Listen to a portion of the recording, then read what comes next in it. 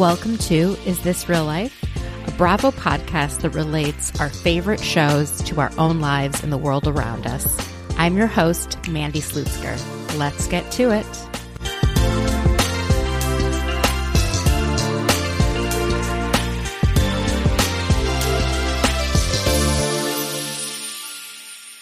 Hi, everyone. I am recording this early because I leave for LA tomorrow, and I haven't packed yet because I don't want Stassi, my dog, to see my suitcase. Does anyone else play these psychological games with their pets? I'm like, oh, I'm going to drop her off at the sitter, and then I'm going to pack and then rush to the airport because that makes sense. She gets really upset when she sees a suitcase. She's not sure if I'm going, if she's coming along. It just confuses her. So I figured I would just wait until she is gone to pack. Today, I'm going to do a solo recap of the Salt Lake City reunion part 2, Real Housewives of New Jersey, and Summer House. And then after that, we're going to do a brief check-in with my dad and my stepmom, Joyce, about their first year of marriage, some funny takes my dad has talking about animals, and then we talk a little bit about his experience in Russia when he tried to leave and a relationship he had with a friend that I actually met when I went to Russia. So my father has not returned to Russia since he left in 1979, but I went in 2017 for work-related reasons. I was invited to a UN ministerial conference on tuberculosis, and I met up with this person my dad used to know, and we talk a bit about that story. So I'll try to post some pictures on my Instagram of that experience. It was a wild experience, and during that meeting, I ended up being in the same room as Vladimir Putin, who addressed all of the ministers of health that were there, and it was absolutely crazy to say the least. Of course, my dad and I talk regularly, especially about what's happening in Ukraine, and our hearts are broken. And, I keep donating to different refugee groups and organizations, but I encourage you all to do the same if you can. You know where my heart is with all of that. All right. Okay. Hard pivot. Real Housewives of Salt Lake City. Talking about people that hold on to a grudge. So Meredith, during this episode, is slowly building her case that she was a good friend to Lisa and had Lisa's back despite what Lisa has been saying. And it really shows her lawyer and legal training. She's really good at it. I mean, she's getting Lisa to admit, yes, at this point you were a good friend. Yes, at this point you were a good friend, And I get that Lisa is to blame for the misunderstanding surrounding Meredith's father's memorial. However, I feel like Whitney and Heather are getting a pass for going so hard after Meredith on this. I don't know why. They didn't have to make it that big of a deal. And what I want to know, and what I'm hoping to hear from part 3, is who was the first to speculate that Meredith had something to do with Jen's arrest? Because whoever set the wheels in motion for that is responsible for the pain that Meredith felt, and everyone that went along with that storyline and that narrative is responsible for the pain that Meredith felt. And I feel like because she had just seen the episode where Lisa went on a tirade against her, she's very singularly focused on Lisa's betrayal of her, but I feel like she's overlooking Whitney in particular, how Whitney went after her. So it's interesting watching Lisa try to speak to Meredith at all of the breaks. Meredith clearly does not want to hear her excuses, and it seems like Lisa is used to wearing people down with her apologies. She just talks and talks and talks to the point where people just give in to whatever she's saying because they don't want to deal with her anymore. But it's not working anymore with Meredith. And it's wild that Lisa is blaming production for this hot mic moment. She knows that there are cameras there and that they film things, and that if something like this happens, of course they're going to use it. But what's even more wild is watching Lisa try to make small talk and act like everything is fine in the other moment. Like it's so creepy and weird. When they all get back from the break to sit down and Jen Shah is carrying her gloves, she's like, the gloves are making another appearance. Just like, I can't. I do a terrible Lisa. I do a terrible impression of all of them. So then they really get into Mary M. Cosby. And it's awkward because Mary's not there to defend herself, but also it's Mary's fault Mary's not there. So the whole thing is weird. It comes out that she sends terrible, mean texts to everyone. And then they go around and talk about whether or not they believe her church is a cult. Meredith doesn't think there's evidence for it. Whitney didn't think so, but now she questions it. And Jen with the line of the night, I think every church is a cult to some extent. But she does think that the church worships Mary as if Mary is God. And Whitney points out later that during that Mother's Day tribute, which was only to Mary, one of the women said, "You are the facsimile of God," meaning an exact replica. And I don't know. I don't know what I think, but it is interesting that she does seem to use the fear of God to manipulate people into getting what she wants. And then they spend a lot of time talking about Cameron, who Lisa brought on camera. And, going back, Cameron did say, word for word, they'll beat you down until they get what they want, speaking about Mary and Robert Sr. And Lisa asks, is that why you mortgaged your house? And Cameron says, that's exactly why I mortgaged my house.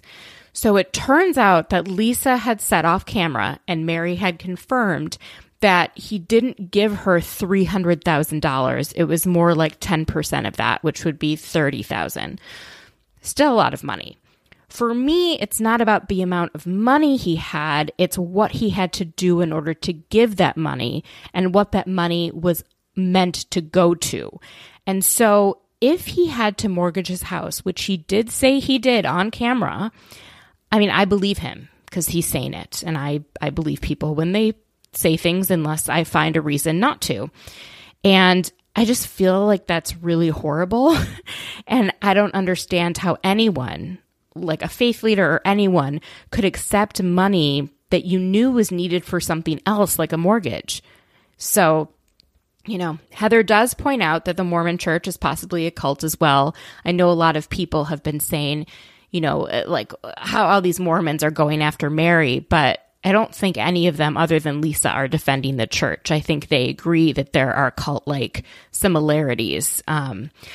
So it turns out that we all know Cameron died. He passed from a brain tumor, but Lisa was very odd in how she talked about it. She said he had surgery and it was successful, but then she didn't finish the sentence to explain, like, it was successful or we thought it went well, but then things took a turn. Anyways, there was this weird argument whether or not Cameron was on the board of Foster Care Utah. And Lisa actually was correct with this, that he wasn't on the board, but he was on his way to being a board member. And that's what Foster Care Utah actually said when he died. But I think they're all just trying to nitpick and find Lisa to be factually incorrect, because I think that she has been lying a lot. So they're trying to sometimes look for lies when I don't really think they're there. What I got a little bit confused by is throughout this entire time, everyone keeps saying, why are we talking about this? Like, why are we talking about Cameron? Andy, can I ask, like, why are we so interested in Mary's church? It's like, I don't know, guys. You talked about it the entire season, and now you're wondering, why are we discussing this at the reunion where we talk about the season? The one thing that I really find the most troubling, other than Cameron saying that he mortgaged his home to give money to Mary's church, is that if there's a support group for ex-members of something, that always seems to be an indication that maybe not everything is great. And like a good example is Scientology. People who are in the Church of Scientology may say that they really enjoy it and they get so many benefits of being part of that community and they feel supported and loved and cared for. But people who leave that church experience harassment and stalking and, a lot of negative consequences. And so what I feel like is the true mark of a cult is if you're not able to leave or if there are really negative consequences of you leaving. So I don't know what that means for Mary and her church. I don't really like the term cult because I don't know. I don't understand all of the things that make something a cult, but it definitely seems like there are things that are not great about how she goes about practicing. And she, but she also wasn't there to defend herself. And I really, really, really wish she was. And I wonder if she just didn't want things to come out that she had potentially had an affair with Cameron many years ago when he was younger. But then the rest of the episode is really the Meredith versus Lisa show. And it was painful to watch, guys. Like, I don't even know if I enjoyed it. I thought it was so cringy and painful. Like, to watch Lisa, a grown woman, not be able to articulate her feelings and give a heartfelt apology, it felt like she was almost like a robot that was like malfunctioning. Like she just couldn't, she was trying to string together words to make it sound like she had empathy, but I think she really lacks it. And I don't think she's necessarily a bad person. I just think maybe she was born lacking some empathy. And I think a lot of these women do, which is why we watch them on TV because they are interesting.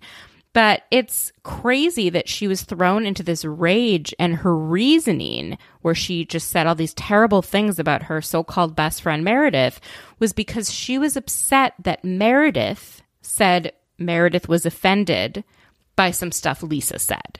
Like, I'm offended. And she was like, well, I feel like every time I try to express my feelings, they're offensive and I can't have my feelings. But none of this makes sense. I don't think anyone should ever go on a tirade like that. If you have that in you, like you have something that needs to be dealt with. Like if you have that much rage that has built up for so long and it's about someone who you care about, I don't know, guys. I don't know. That being said, I love Lisa on the show and I don't want to see her go anywhere. It's just, I empathize with Meredith. I just don't understand how this would trigger that kind of tirade. I don't get it. And Meredith says it goes all the way back to the Shabbat dinner in the beginning of the season when her father had passed. And Meredith said that she called Lisa to say he was dying. 3 days passed. Lisa didn't call her. Then her father died. Then 2 days passed after her father died, and she's the one that picked up the phone and called Lisa. And then after this, they had the Shabbat dinner. And during that time, Lisa kept bringing up the situation with Jen Shah. And it's clear that, this is days after Meredith lost her father. I get that they're filming a TV show, but I think Lisa put so much weight in the fact that they're filming a TV show and she's so in that universe that she couldn't take a step out to say like, wow, I've got this friend who just lost her dad and maybe I should be there for her for a moment rather than trying to move the story along and trying to make it so Jen and Meredith are okay and push Meredith when she's clearly vulnerable.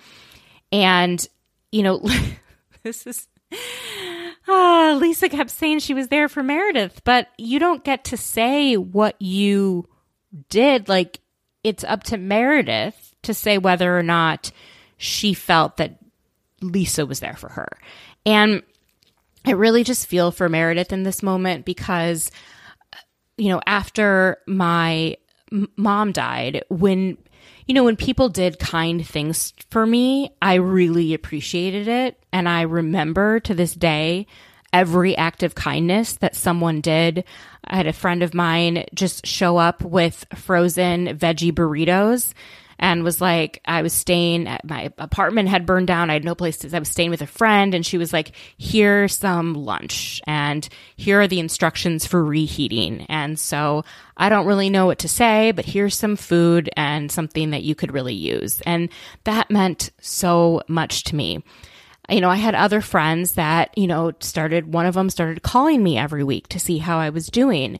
But years later, when we got into a conversation, an argument about something, she threw it back in my face. And I've never been able to forgive that, because it's like, if you do something for me that's kind during a time of vulnerability and grief, don't try and tell me how great you were. That's not the topic at hand. So I really feel like it really irked me when Lisa was like, I was there for her. I was there for her. Like, you don't get to say whether or not you were there for her. She gets to decide how it made her feel. So I don't know. I mean, Lisa's upset that Meredith can be friends with everyone, but Lisa has stipulations on who she can be friends with. And I get that, but why not just have an actual conversation stating just that to Meredith, rather than holding everything inside and then having this insane outburst? And the outburst happened after Meredith had texted her, saying, I'm not doing well. I'm going through a really, really rough time and I need a friend. And to think that just weeks later, this is when the hot mic moment happened. Ugh. That being said, I am very here for watching what happens to Lisa and Meredith's friendship. I'm interested in it more because I feel like it's a sociological experiment between two people, one of whom is unable to feel any empathy. And then it ends with Andy asking about what Meredith said at the season finale when she threatened to expose who was dating who. And, she says they know who they are and they know what they've done. And I think it is a direct dig at Jennifer Shaw. And Meredith and Jen deny that they dated the same man, but I think they did. I do. Jen Shaw is getting off scot-free at this reunion. I really hope he rakes her over the coals at the next reunion, because she is indicted for some very, very serious federal crimes, and they're spending all of their time grilling Mary, who's not there, and then Lisa, who had this hot mic moment and should have definitely been grilled, but come on, guys. It's wild that the meat of the season was not about the woman who is indicted by Homeland Security in the Southern District of New York. Okay. Taking a trip over to the Jersey Shore. So they start out at that pink party at Melissa's house, and Teresa insists that Jen is not a bad person, despite calling her brother Joe Gorga a crook. I don't know. Everything with Teresa is a double standard, and it would be so exhausting to be friends with her and to be in a family with her. Everyone that has to engage with her has the patience of a saint. They all head back up north to northern Jersey, and we get to see these little scenes kind of people in their home life. We see Margaret go to lunch with her mother, Marge Sr., and they discuss that someone's been leaking stuff about Lewis, and the most recent leak is that he hit his ex-fiance in front of her children. Whew, I don't know if I remember hearing that story. That is really, really bad. I don't know. I think I didn't follow a lot of the Jersey drama closely while it was happening, while they were filming. So watching it back does feel like I'm learning a lot in current time. So it's interesting. It's almost like I have no spoilers because I don't really know all that stuff. But So we get to see Dolores with her parents, and she tells them that her and David broke up and they're upset because they love David. You guys all know I love David.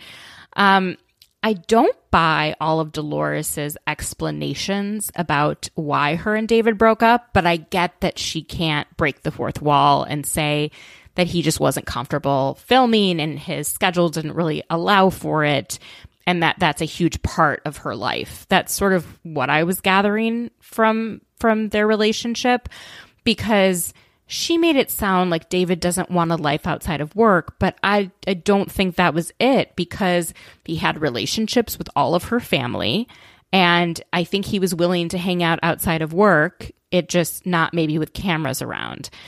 And she made it sound like he didn't come looking for her when he moved, or when she moved to the townhouse. But then later she was saying, well, I spoke to him every day for 5 years. So what, like, were you calling him every day? Was he never calling you? If you spoke every day, what do you mean he just like didn't come looking for you? I don't know. But then we see him, or we hear that later in the episode, he's helping her family out when her mom's having heart issues. And it turns out that her mom needs a triple bypass. He's with them at the hospital. And guys, I will die on this hill defending Dr. David. I think he's a stand-up guy, and I don't like all of the hate that he gets by the crazy Jersey stans on Twitter. Okay, moving on. We see the new property that the Gorgas bought. They're flipping it. They buy apparently a shitty house in a nice neighborhood, and I don't know. Doesn't look fun to me. It's like, actually, my idea of a nightmare is going to a house that is being remodeled and running into a beehive. Like, that is literally, it just sounds like one of the worst things. I'm so afraid of bees. I don't even want to get into how scared I am of them. I don't even like seeing black and yellow together in outfits. It reminds me of, I'm still afraid of those murder hornets. Do you guys remember that when that all happened in like the beginning of 2020, and we're like, a pandemic, murder hornets? Like, I'm like prepping for the day that they make it across the country to DC. Like, I will never leave my apartment. Okay, so then we really get to see what's going on with Jennifer Aydin and her family. And for all the obnoxious things that she does, she is one of the most compelling characters we see on camera. She just comes alive, is dynamic. I feel for her. Her family scenes are some of the best scenes in Jersey and across all the franchises. You know, we see her talking to her daughter, Gabby, and it turns out that Bill and Jennifer told their older children about the affair. And it just, my heart broke, because she says, I've had a lot of time to be okay with it, but I've not had a lot of time for you to be okay with it. And I'm struggling with it because I never meant for you guys to find out. And she's navigating this the best she can. It's a lot for Gabby, a 14-year-old, to process on camera, and to know that it's going to show months later from now, and that other kids at school, their parents watch the show, maybe they watch the show. It's very, there's a lot. And Jennifer's worried about telling her mom. And all of this breaks my heart, because of course, Jennifer didn't tell anyone that was close to her when Bill cheated on her.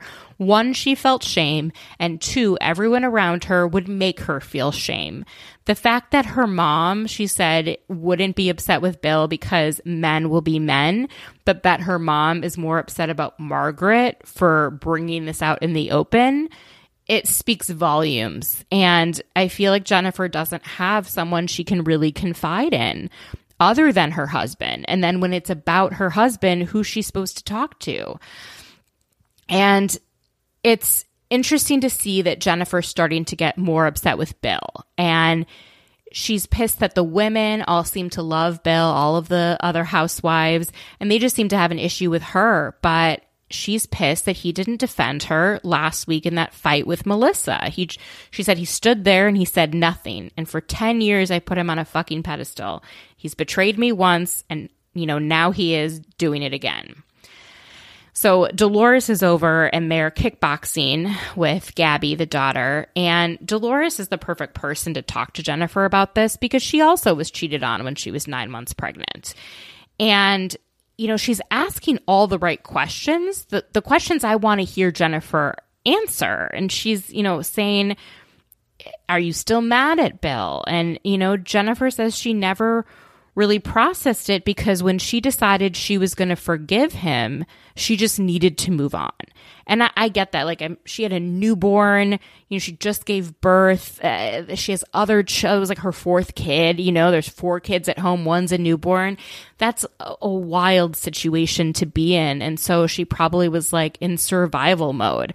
And then she just stuck with it because maybe it was working. And now she's forced to deal with it, but she's never processed it. And I really hope she gets a chance to talk with Bill about it, but also to go to therapy and to talk it all out because that will help her heal. And I feel like she's resistant to things like that, but I think it could help her.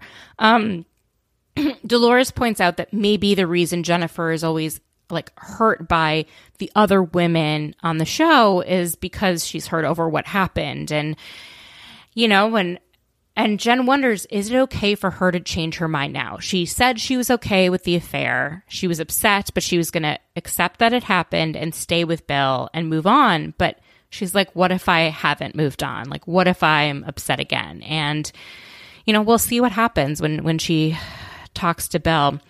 And then the episode ends with all the guys out at a boys' night and the drama starting to impact them. And I've wondered when this would happen. Like, how far would it have to go for them to stop being all bro-y and actually, you know, get upset? And it's funny, they're all in this text chain and everyone's saying, like, they're excited to see Bill even after this huge fight that all their wives were in. And Joe Goger writes, fuck you, Bill. I mean, they want Bill to admit that what his wife did was wrong, but I don't know which thing they want him to admit she did was wrong. Is it wrong that she was digging around on Evan? Is it wrong that she called the Gorgas, you know, crooks? Like, which thing is it? And it's probably all of it. Also, sidebar, whenever Frank Catania orders a green apple martini, like, I just love it. I absolutely love it. I love someone who is just very authentically themselves, and he definitely is that. Also, before Bill even shows up, they're all gossiping about Lewis and whether or not he hit his ex. And Tiki Barber, of all people, brings it up. Let me tell you. I was having a conversation with my father, and I mentioned that Tiki Barber, the former football player, was part of this big drama. You wouldn't believe me.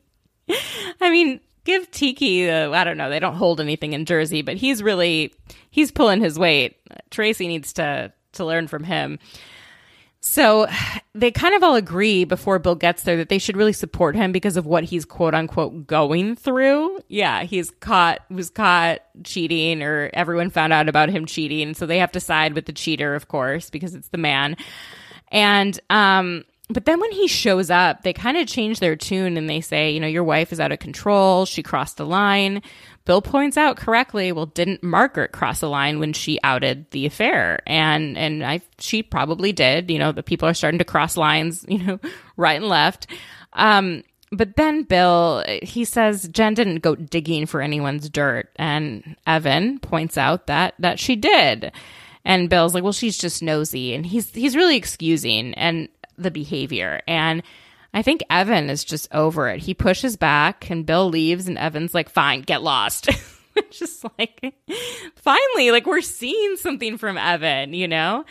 Tiki Barber and Evan, man, they're giving us these men. And I don't like it on the other franchises when they have all the guys hang out because it doesn't feel like they're actually friends.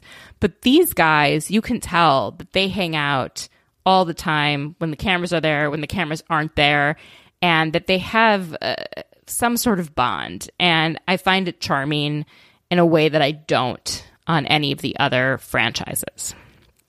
So, speaking of charming, let's move on to Summer House. So, It starts out with Kyle's birthday, and he's doing that speech where he's telling everyone to stop questioning him and Amanda's relationship because they're about to get married, and he wants to quiet the peanut gallery. But Amanda points out it's not the right place, and not everyone there has any idea what he's talking about because it's their actual friends, not just all the friends on the show. And so they're like, why? What is he saying? And, Amanda's definitely upset, rightly so. And Kyle is thinking that Amanda's friends were telling her to call off the wedding. But then Maya clarifies that, they were just checking on her. They want her to be happy. And Maya can relate because she was in a long engagement that ended up getting called off. She understands that that is a very big deal. And Kyle says he doesn't mind the questioning around making the relationship better, but he doesn't want questioning around calling off the wedding. I don't know. His behavior has been really tough to both him and Amanda. It's just kind of tough to swallow. So speaking of other relationships that I don't fully comprehend, Paige texted Craig that week about how she felt about him and said that he was on the next plane to New York. So we get this scene in her apartment, and they seem really cute. They seem really happy with each other, but she wants to define where they are in the relationship. And Craig says, it's really simple. We're always going to be jealous of each other. It's not worth saying we're completely exclusive because I think that would put too much stress on it, and I don't think it would last at this moment. So he's saying in one breath that we're going to be jealous of each other seeing other people, but we should still see other people. The whole thing just doesn't make sense to me. He says he wants to keep hanging out more and more until they get to a point where it would be inappropriate for them to be with other people. And Paige says that that's how she feels too. But Paige started to cut off things with Andrea. She won't even flirt with him anymore, let alone make out with him. And I don't know what Craig's running around doing. I mean, it seems like they're really happy now. I'm sure there's a lot more to it, like being two people who are on reality shows, who live in different cities, who are trying to figure out whether or not they can make something real happen. And I think Craig is someone that is quite loyal, and he doesn't, I don't think he's ever cheated on a girl. He's been pretty clear about that and how he feels about that. So when he does fully commit, he fully commits. But it feels like he's trying to push this as far as it can go. But maybe they're just trying to work out what a committed relationship between the two of them would look like before they jump 2 feet in. So I can see both sides, but I don't know. When he said, it's really simple, it's not simple at all. Why are you... We're going to be jealous, but we shouldn't be exclusive. Other things that don't make sense. So Austin comes to visit for Lindsay's 35th birthday party. And it's just this huge battle between Sierra and Lindsay over Austin. And it's painful to watch, especially as a woman, where I'm like, first of all, no man, whether it's Austin or a guy who's amazing, stand-up, like Prince Harry type, is worth behaving like that over. Lindsay assumes that Austin's going to stay in her room, and Sierra is like, you can sleep anywhere but in her room. The whole thing, both of them look really pathetic. Luke, love Luke. He asks, oh, are you guys dating, to Sierra about Austin? And, she's like, no. And then he's like, well, then why does it matter where he sleeps? Amanda's, trying to defend Sierra, it would be uncomfortable. And Luke's like, was it not uncomfortable when I was on vacation in Vermont and Sierra was hooking up with Austin? It wasn't an issue that you were hooking up in front of me. You called me a fuckboy, but he's not. And Applause for Luke for rightly calling out the hypocrisy. And while I very much appreciated Paige's boys don't have a lot of double standards, so you can live with that one line, I don't appreciate it for Luke.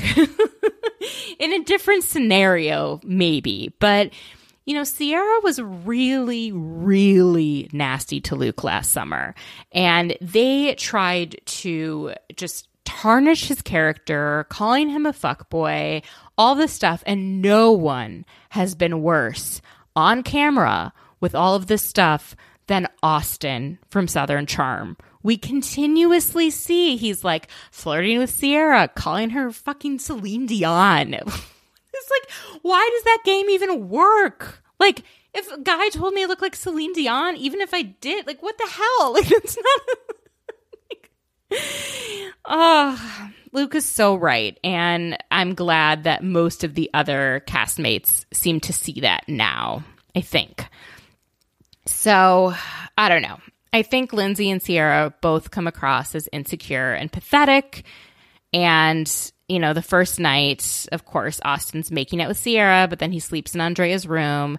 And then the next night, he, like, makes out with Lindsay at the party. By the way, I loved the theme Twisted Fairy Tale. It was so fun. Their costumes were incredible. Loved the makeup. We saw Carl. He had a girl that he's seen come visit. Not really paying too much attention to that because they're not together anymore and I'm not that invested, but she looked very cute as Alice in Wonderland. And we see Danielle trying to hook Maya up with a cute boy, and I really wanted to see her go back and talk to him. So maybe we'll see that a little bit next week. And it sounds like Lindsay has a complete breakdown. Sierra and Danielle fight, and it's really going down at the summer house. Well, that is my solo recap this week. I hope you guys enjoyed it. As always, if you like the podcast, give it a 5-star rating and leave a kind review. If you want to give me some feedback, my DMs are open. You can reach me at Mandy Slutsker on Twitter or Instagram. And I really hope you guys enjoy this conversation with my dad and Joyce. Love to know what you guys think about it. We're going to take a quick break, and then we will be back with the new Mr. and Mrs. Slutsker.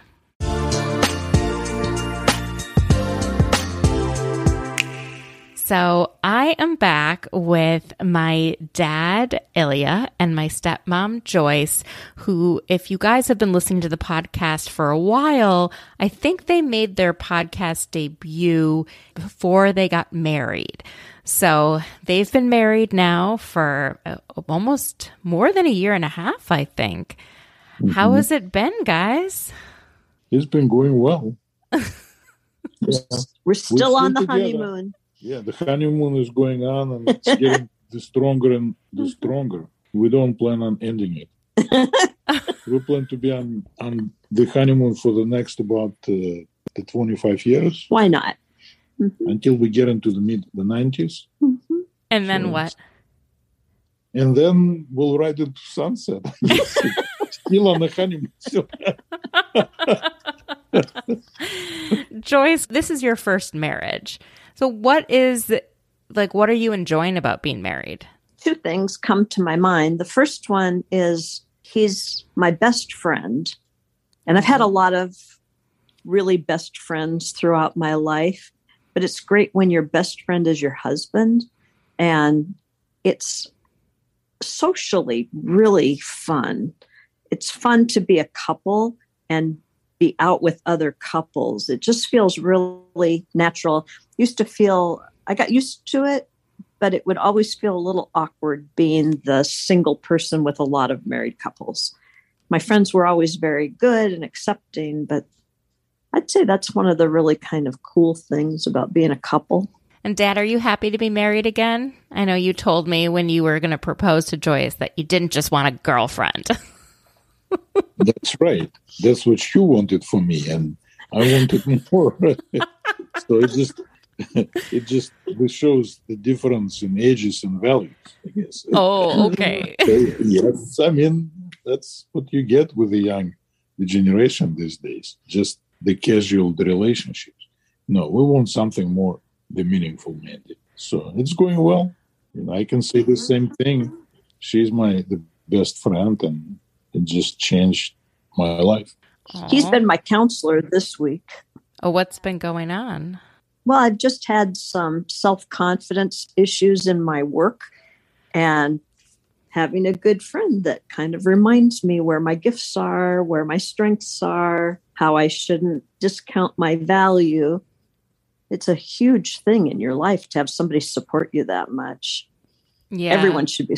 Dad, you're a good cheerleader. You like tell everyone how amazing everything they do is, and you're really good at it.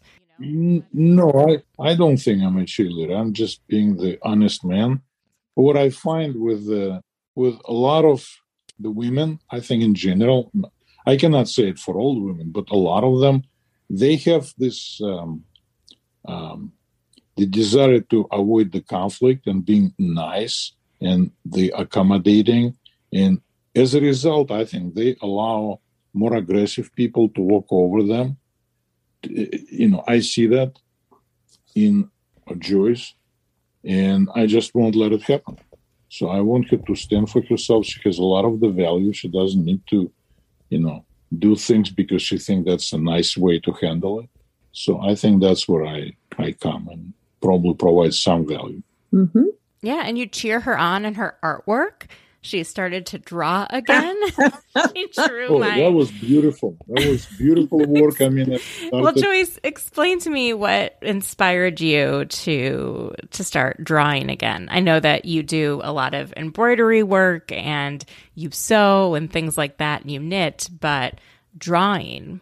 Well, the year before I met your dad, I joined some club type things to keep me occupied and to go out and try and meet some new people because my best friend had died. And so here I was learning how to paint with acrylics. And to be a painter, you have to also learn how to draw. So I did it for quite a while. And then I left the drawing, did some other things, did some crocheting, did some sewing. And what led me back to the pen and pencil was the picture of Jenna and the baby. Oh, my sister-in-law. Yeah. Yes, it was a mother with their arms around that little baby, and the baby's so adorable. And I thought, I got to try and draw this.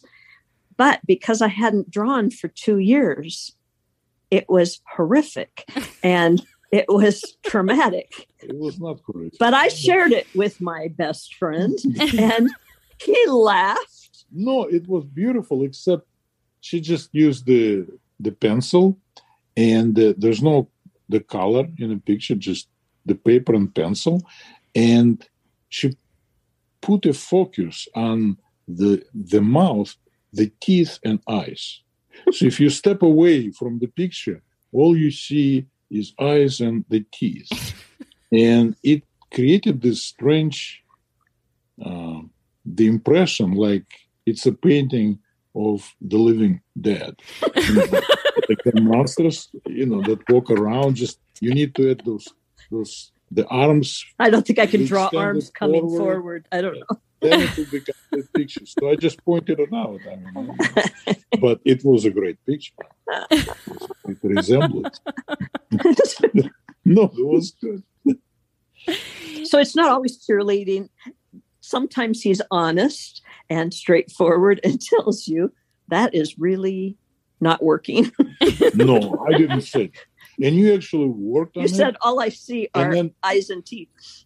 Right. But then you worked on it, you improved it, you added the hair, at least I could see hair. Yeah. Then it didn't look like a zombie anymore. Now it looked more like a human. Because you can see hair. If you see hair, it's already, there is a chance that it will work. No, I love that. I think that's so great. It is fun. It's fun to entertain each other, right? Mm-hmm. Yeah. But you really are a good, I don't know if cheerleader is the right word and it's not just for Joyce, it's for me, it's for my brother. You're always saying how smart he is and he needs it, I think not everyone has the level of confidence that they should. What can I do? He's the smart kid. You know that. He's always been. Yeah. It's, he's the professional in the math. That's his background. So he's quite a smart kid. And you too. So I can't, lie. say the truth. It's not really being the cheerleader, just being honest. Mm-hmm. In your first year of marriage, have you guys had any arguments? Never. Stop. Come on. No.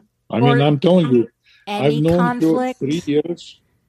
I'm trying to think, and I can't remember. Can you remember any conflicts we had? The disagreements, the confrontations, the discussion. We keep waiting for it to happen because everybody says in the beginning it will. we waited, but she's so non-aggressive that I don't know what even to fight about. I mean, maybe if you can come up with idea, maybe we'll give her a chance. But so far we couldn't find anything worth fighting about. We fundamentally have we have the same views. We have the values, even though we come from vastly different the backgrounds, different the cultures, different the continents of origin. Still, somehow, we are totally different by our origin, and yet we have the similar system of the values, the same, attitudes. We have a lot of the similarities in our interests. We have the same views, more or less, in politics. That helps. So it's really very difficult to find a reason to have a disagreement. We don't have a lot of stressors that would create conflict either, I don't think. And when we do, I always give up. So, well, I have an example, Mandy. I mean, I know it'll come as a shock to you, but Joyce decided to replace the cushions on the couch and chairs outside on Lanai. Okay. So she ordered from, what's that place? Wayfair.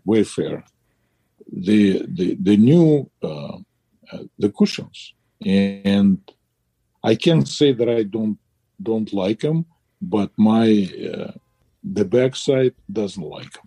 I mean, visually they are okay, but when you sit on them, you can tell the difference. So I sort of expressed the views to Joyce, but that didn't help, and I said, okay. We're going to throw away old ones. So the next time, Mandy, you come, you need to look for a place to sit. I don't think you can use the couch anymore.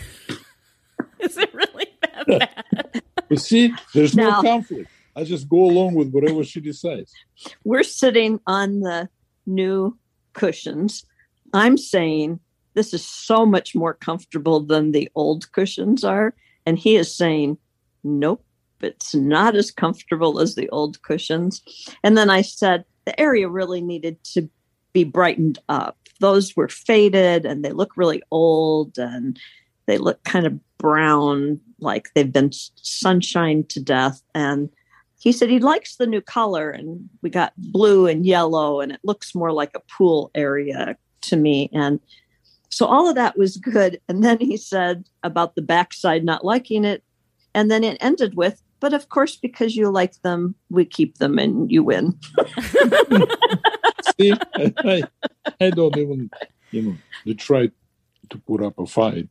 So maybe that's why it works. That's why it works. It's not worth fighting for. Now, most of the people who listen to the podcast that know about you know about your interests in various gadgets that you order on Amazon and your love of wildlife. So what is it about going to a wildlife sanctuary or zoo or an aquarium that inspires you to send the family 100 photos with descriptions of everything? I don't know. Primarily it's you. Me? When you were, yes. Because every time I see an animal, it seems like one of your friends. So I have to let you know about that. So your friend. It's true. He always says he sees a turtle. Oh, there's Mandy the turtle that's Mandy loves turtles. So I do like turtles. This is a fish. He says, oh, Mandy loves fish. She swims with the fishes. She swam with sharks. Well, fish and sharks are very different things. Well, there were sharks in the tank at the aquarium. Right. Oh, wow. And then, you like the frogs. So I took the pictures of frogs and the snakes because they're all the reptiles. So pretty much every kind of animal is your friend. So I had to let you know I met one of your friends. What's your favorite animal? Oh, boy. I guess I like them all. I like the cats, big cats. So this time we saw the cheetah. The bunnies. Well, the bunny is it's not an animal. It's like a part of a family. Bunnies? So, I call Ben the rabbit. Yes. Call him that all his life, even now. So the only television he watches is YouTube, because it has to be either true history, a true documentary, or something about animals. So we watch the Dodo channel a lot. Yeah, lots of things about the animals channel on Dodo. Mm-hmm. Rescuing kitties, rescuing dogs. And Unlikely Animal Friends is one of your favorites, but you've seen them all. Yep. But you can get them on the YouTube. You can find anything there. That's pretty much like the whole world open for you. I don't watch the television anymore. I don't remember the last time that I look at cable or the streaming channels. It's one way we're very different. I watch the traditional shows and watch them during the daytime. And then at night, I hand over the remote to him and he can watch World War II, Dodo. Football. I like football. We enjoy it. I like some of the history of World War II, too. Oy vey. It's interesting. Watching like World War II videos before you go to bed, really, relaxing. Special person. You need to try that. You will not have any problems. It actually puts me to sleep. It works. Well, I could imagine. It's funny. I had a bad history teacher growing up, and hearing history through your dad's eyes is a whole different story, because the different culture, the different country, his experiences, and then the stories, it makes it come to life. And I like it much better. Mm-hmm. I'm learning a lot. I always learn a lot from him too, especially his own stories about, what story we should tell, Dad, is the story of Sasha, your friend in Moscow who I met. I think maybe it's time to share that with the listeners. So can you kind of walk us through who this man was when you were younger and how he got in touch with you? It's a long story. I don't know if you want to go that far back, but in order to explain the story, you need to know a little bit about the life in the Soviet Union, in the communist society, where people are desegregated in the groups, different based on ages. So when you get to be 14 until the age of 28, from 14 to the 28, you become a member of the Communist League, which is called the Komsomol. And in theory, it's the volunteer organization, but if you're not a part of it, you cannot get in college, you cannot get a decent job back in the Soviet Union. So you become a member of the local cell, which, elects its own, the secretary, and you're the subject to the rule and the reporting. Like a chapter. Like a local chapter, exactly. Yeah. Exactly. So when you go to college, there is a chapter, and they actually monitor you, and every year they give you what they call the characteristic, the description of you and your value to the society. And based on that, it determines the stipend you're getting in college, the promotions at work, actually the future. So it's fairly important. So when I graduated from college and I worked at one of the scientific research institutes in Moscow, this guy was the secretary of the Communist League for the whole organization. And when I applied for immigration, I became the enemy of the people, and I had to be publicly excluded from what is supposed to be a volunteer organization. So it was, the public, the humiliation, and it's a long story, and he presided over it. His name is Sasha. And Sasha. I mean, is this a dangerous situation? It could be because once you declare your intention to emigrate, you become the enemy of the people. You basically lose all privileges. You can lose your, once they kick you out of the Komsomol, you can lose the job. It may create a lot of problems for you. I was relatively fortunate. I was young. The position was quite low in the organization at that time, and I didn't lose my job. They let me be. A few months that I had to wait for the permission to emigrate, which I didn't know when it comes, if it comes, but as it turned out, it was not that far away. So I had to wait only the 6 months. And did you like Sasha? Like, was he a friend of yours that then sort of turned on you? Like, explain sort of your relationship with him. He was the co-worker, and he was a friend, relatively speaking. I worked closely with him. I had good feelings about him, and I felt he had decent attitude toward me. But he had to do what he had to do. This is, he was the leader of the party organization in the institute, which had hundreds of engineers, hundreds of workers, and he was fairly high up. And the instructions were that the person who chose to apply for immigration decided to leave his home, the country, and move to the capitalist, the society. That's the act of the betrayal, and a person is no longer the member of the society, and should be treated as such.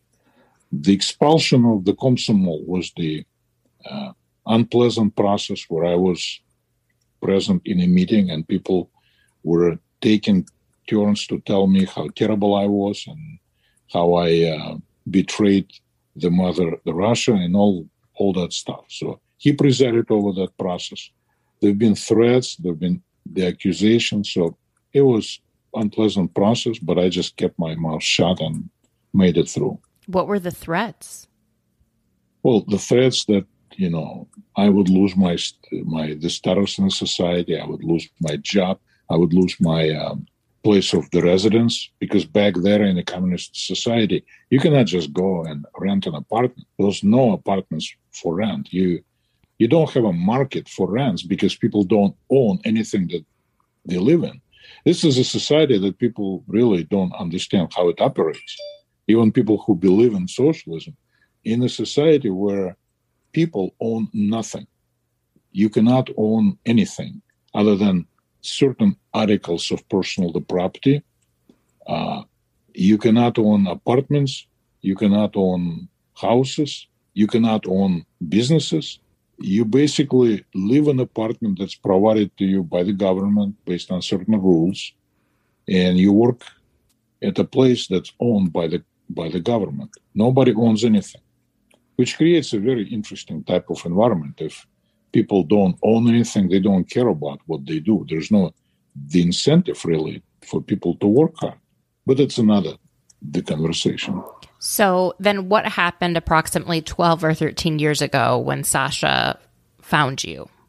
It was, one day I just got email through the LinkedIn. Somehow he found me on the LinkedIn and sent me the email. They asking if I was the person who worked with him back, 35 years ago at that institute. And I replied to him, sure enough, it's me. They asked me not to write him in English, which created problems for me. I could not find the keyboard here that types Russian, the characters, so that was a pain in itself. Because Russian, the characters, the Cyrillic alphabet is different from the Roman alphabet. There are some overlap in letters, but even the letters that you look the same, they sound differently in different languages. So but I started to communicate with him, and he, right off the bat, they apologized to me for what he did back then, and I didn't really had anything against him. I felt he was doing what was the expected of him. He didn't show any additional zeal in the torturing me. Other people did. who didn't have to do it, they enjoyed the situation and took the pot shots at me. He didn't. So I didn't hold a grudge against him. So we kept in touch. And then one day I found out that you were going to the Moscow. And actually, so I let him know about it. And I asked him told him I would appreciate if he could meet you and maybe try to show you around the city that I didn't know any longer. It's been many years. So you happened to meet him and... And he brought another friend, Sergey, because he said he didn't speak English, but Sergey spoke English. Sergey did not speak English, it turns out. But you were just incredible. You found a way to communicate with them. You found a way to move around the city. That is a very big city and difficult if you cannot read signs. No shit, Dad. The entire time I was cursing you for not, teaching you Russian, or at least, I mean, if I couldn't read, at least I could speak or something like that. But I couldn't read or speak, and no one speaks English. So it was very challenging, I don't know how you did it, but you found the places that I told you where I lived. And when you tried to photograph one of them, you were apprehended by a couple of people who thought that you were the spy. And instead of you somehow talked them into taking a picture of you. Instead of taking a picture, they took a video, pressed the wrong button, the button, and I could hear them speaking in Russian about you. What were they saying? They were saying that she's looking for her father. Yes. Yeah. So I was trying to explain to them in very broken Russian, like the 3 words I knew, that my father used to live here. And that was a interesting experience. That whole trip to Russia was really something else. I was there for a UN ministerial conference, and it was interesting to travel with people of different backgrounds and ethnicities and from different countries in a place like Russia, where everyone is very much the same sort of ethnic background. They definitely aren't used to seeing people that look different from them. And so that became very clear when you're traveling with people from Africa and Asia and Latin America. And, I looked like them. And so Russians kept coming up to me and speaking to me in Russian the whole time. And I just I would smile and nod, or I just, I didn't know how to respond. But Sasha was a lovely man, and it was great to be able to meet him. I didn't fully understand the whole story. I wasn't sure if he had been unfaithful to you as a friend, or if he had put your life in danger. Because the first thing he said when he met me was he apologized for his treatment of you all those years ago. And I was like, I think my dad's okay with it. No. I mean, when you live in a society where you really do not have any rights and do not have any built-in protections, there's nobody to run to complain. They have the lawyers. I mean, whom you're going to sue? The government? So there is really no legal framework or any kind of free the press that you can turn to for the protection. You're totally exposed. And if they declare you the enemy of the people, you are the victim waiting to be, the attacked. So it's a very vulnerable type situation, and I couldn't wait until I was able to get out of there. But the picture from the visit, the most impressive, the picture is the picture of you with the Putin speaking in the background, and your eyes wide open, and your mouth wide open, and your whole face saying, "I'm not sure why I'm here, and I'm not sure what I'm supposed to do." It's a beautiful picture. I'll frame it one day. I should post it on Instagram or something. It was really shocking. Now, you were in the same room with the tyrant who is now, putting the whole country to the fire, the Ukraine. I know. It was so wild of an experience. And I don't share a lot about my work background on the podcast. I share a little, but yeah, when I was really involved with the UN and this like large UN meeting on tuberculosis, I got invited to go to Moscow, where there was like all of the ministers of health got together to try and build a framework and get political will to invest the resources needed in getting people treatment and, you know, preventing tuberculosis. And Vladimir Putin was the head of state in Russia. And so he came to address that UN ministerial meeting. And it was a weird thing because I'm like, this guy is horrible. This was back in November 2017. I knew he was horrible because of all the things that have been reported about him, but because you told me he was horrible. And and Sasha told me he was horrible. And that's rare to get a Russian to talk openly about their feelings in that society. Especially now. And now he it's was not safe. very open. And he was just saying, you know, this is a horrible man. I didn't realize growing up all of the things that we had wrong, but we got a lot wrong. And, you know, I hope he's doing okay now. And, you know, I've heard that they've shut off like Facebook and Twitter and, you know, any form of outside media where you could hear a story different than what Russia state TV tells you. Right. Oh, man. It's a terrible situation. I know.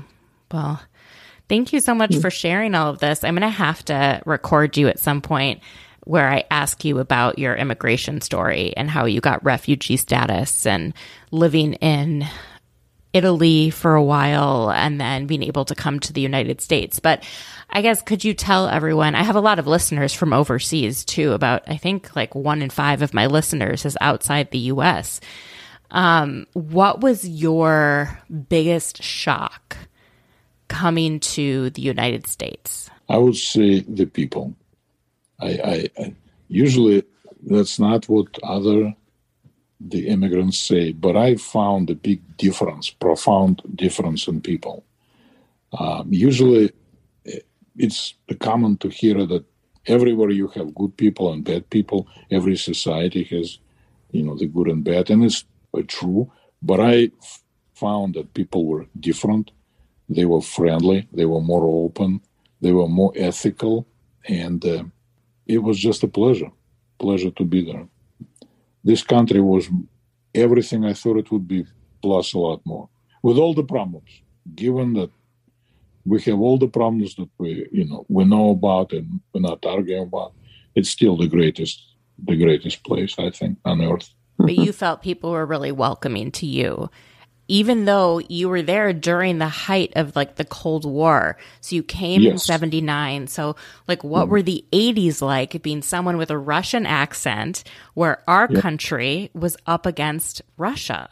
There was a lot of interest because almost right after I came, the Russians invaded the Afghanistan, and we had the Olympic, the boycott under Carter, grain, the embargo, and all types of problems. So it was difficult time, but I didn't feel in any way impacted by that.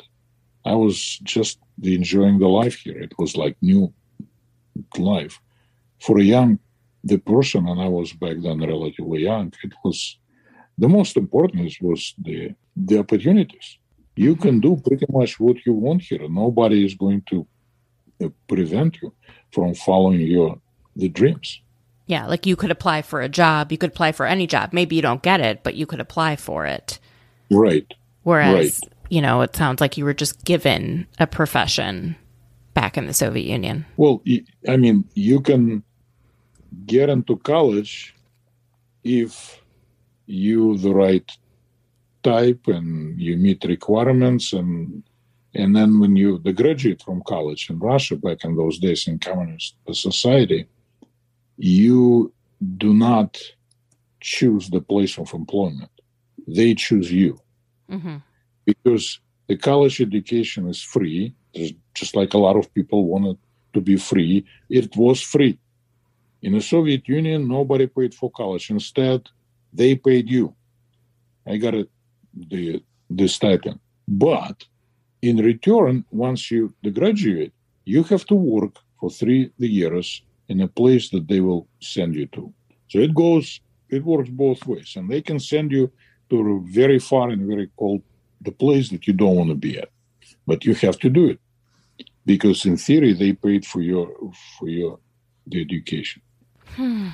So I guess in closing, we've kind of covered a lot of ground. And last time I asked you to give people advice that were kind of feeling down on their luck and not sure if they were going to find love, and how you were able to find love at 64, 65, years old.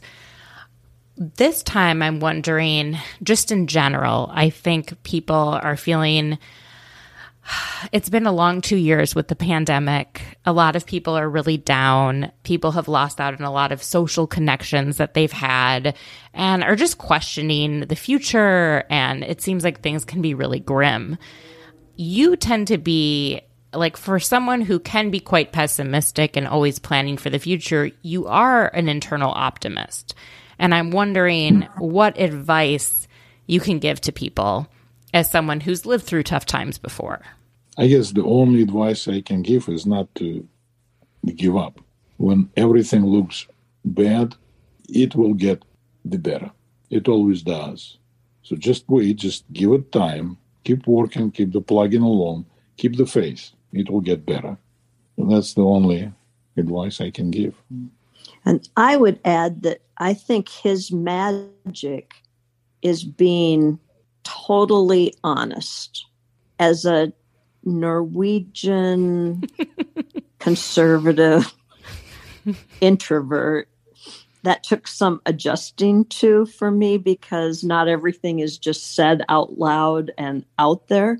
But at the same time, when we were dating, right from the first sentence, I knew this was a person who was just going to tell me his truth. And that's my advice to people. Don't play around with any games or try and make yourself look different or better than who you are. Be yourself, be genuine, be honest, because you're going to be in a relationship with this person for a long time. The more transparent and open and honest you can be, the better shot you have of finding a good friend, finding somebody who has your back, I guess is how I would say it. Is there ever a time where he's too honest?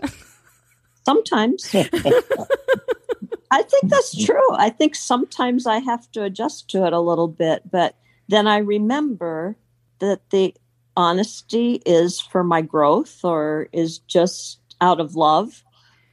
And it works. No, Mandy, you are pretty much the same. You know it. I am very honest. Yes. You no, don't I know. hide things. I have very... Whatever you think, people... It's on my face. know. I can't even pretend. Mm-hmm. Right. And he's been very honest with you, a few conversations I've listened to. So Oh, yes. And it helps us in some way. There is no really hidden the agendas we express things. I think it's cultural between us. Yeah. But, when I deal with the Joyce and her family, the Scandinavian, the culture is more subtle, less open. People keep things inside and do proper things. And it's just a different way. But it works. And you're finding kind ways to tell the truth. I'm becoming a little bit more Scandinavian in my ways. And she's becoming a little bit more the Russian Jew. That's right. The best of both worlds, right? We're changing each other. Yeah, it's good. I love that. Well, thank you guys so much for joining. And I'm sure people will enjoy hearing from you. Thank you, Mandy. Best to everybody.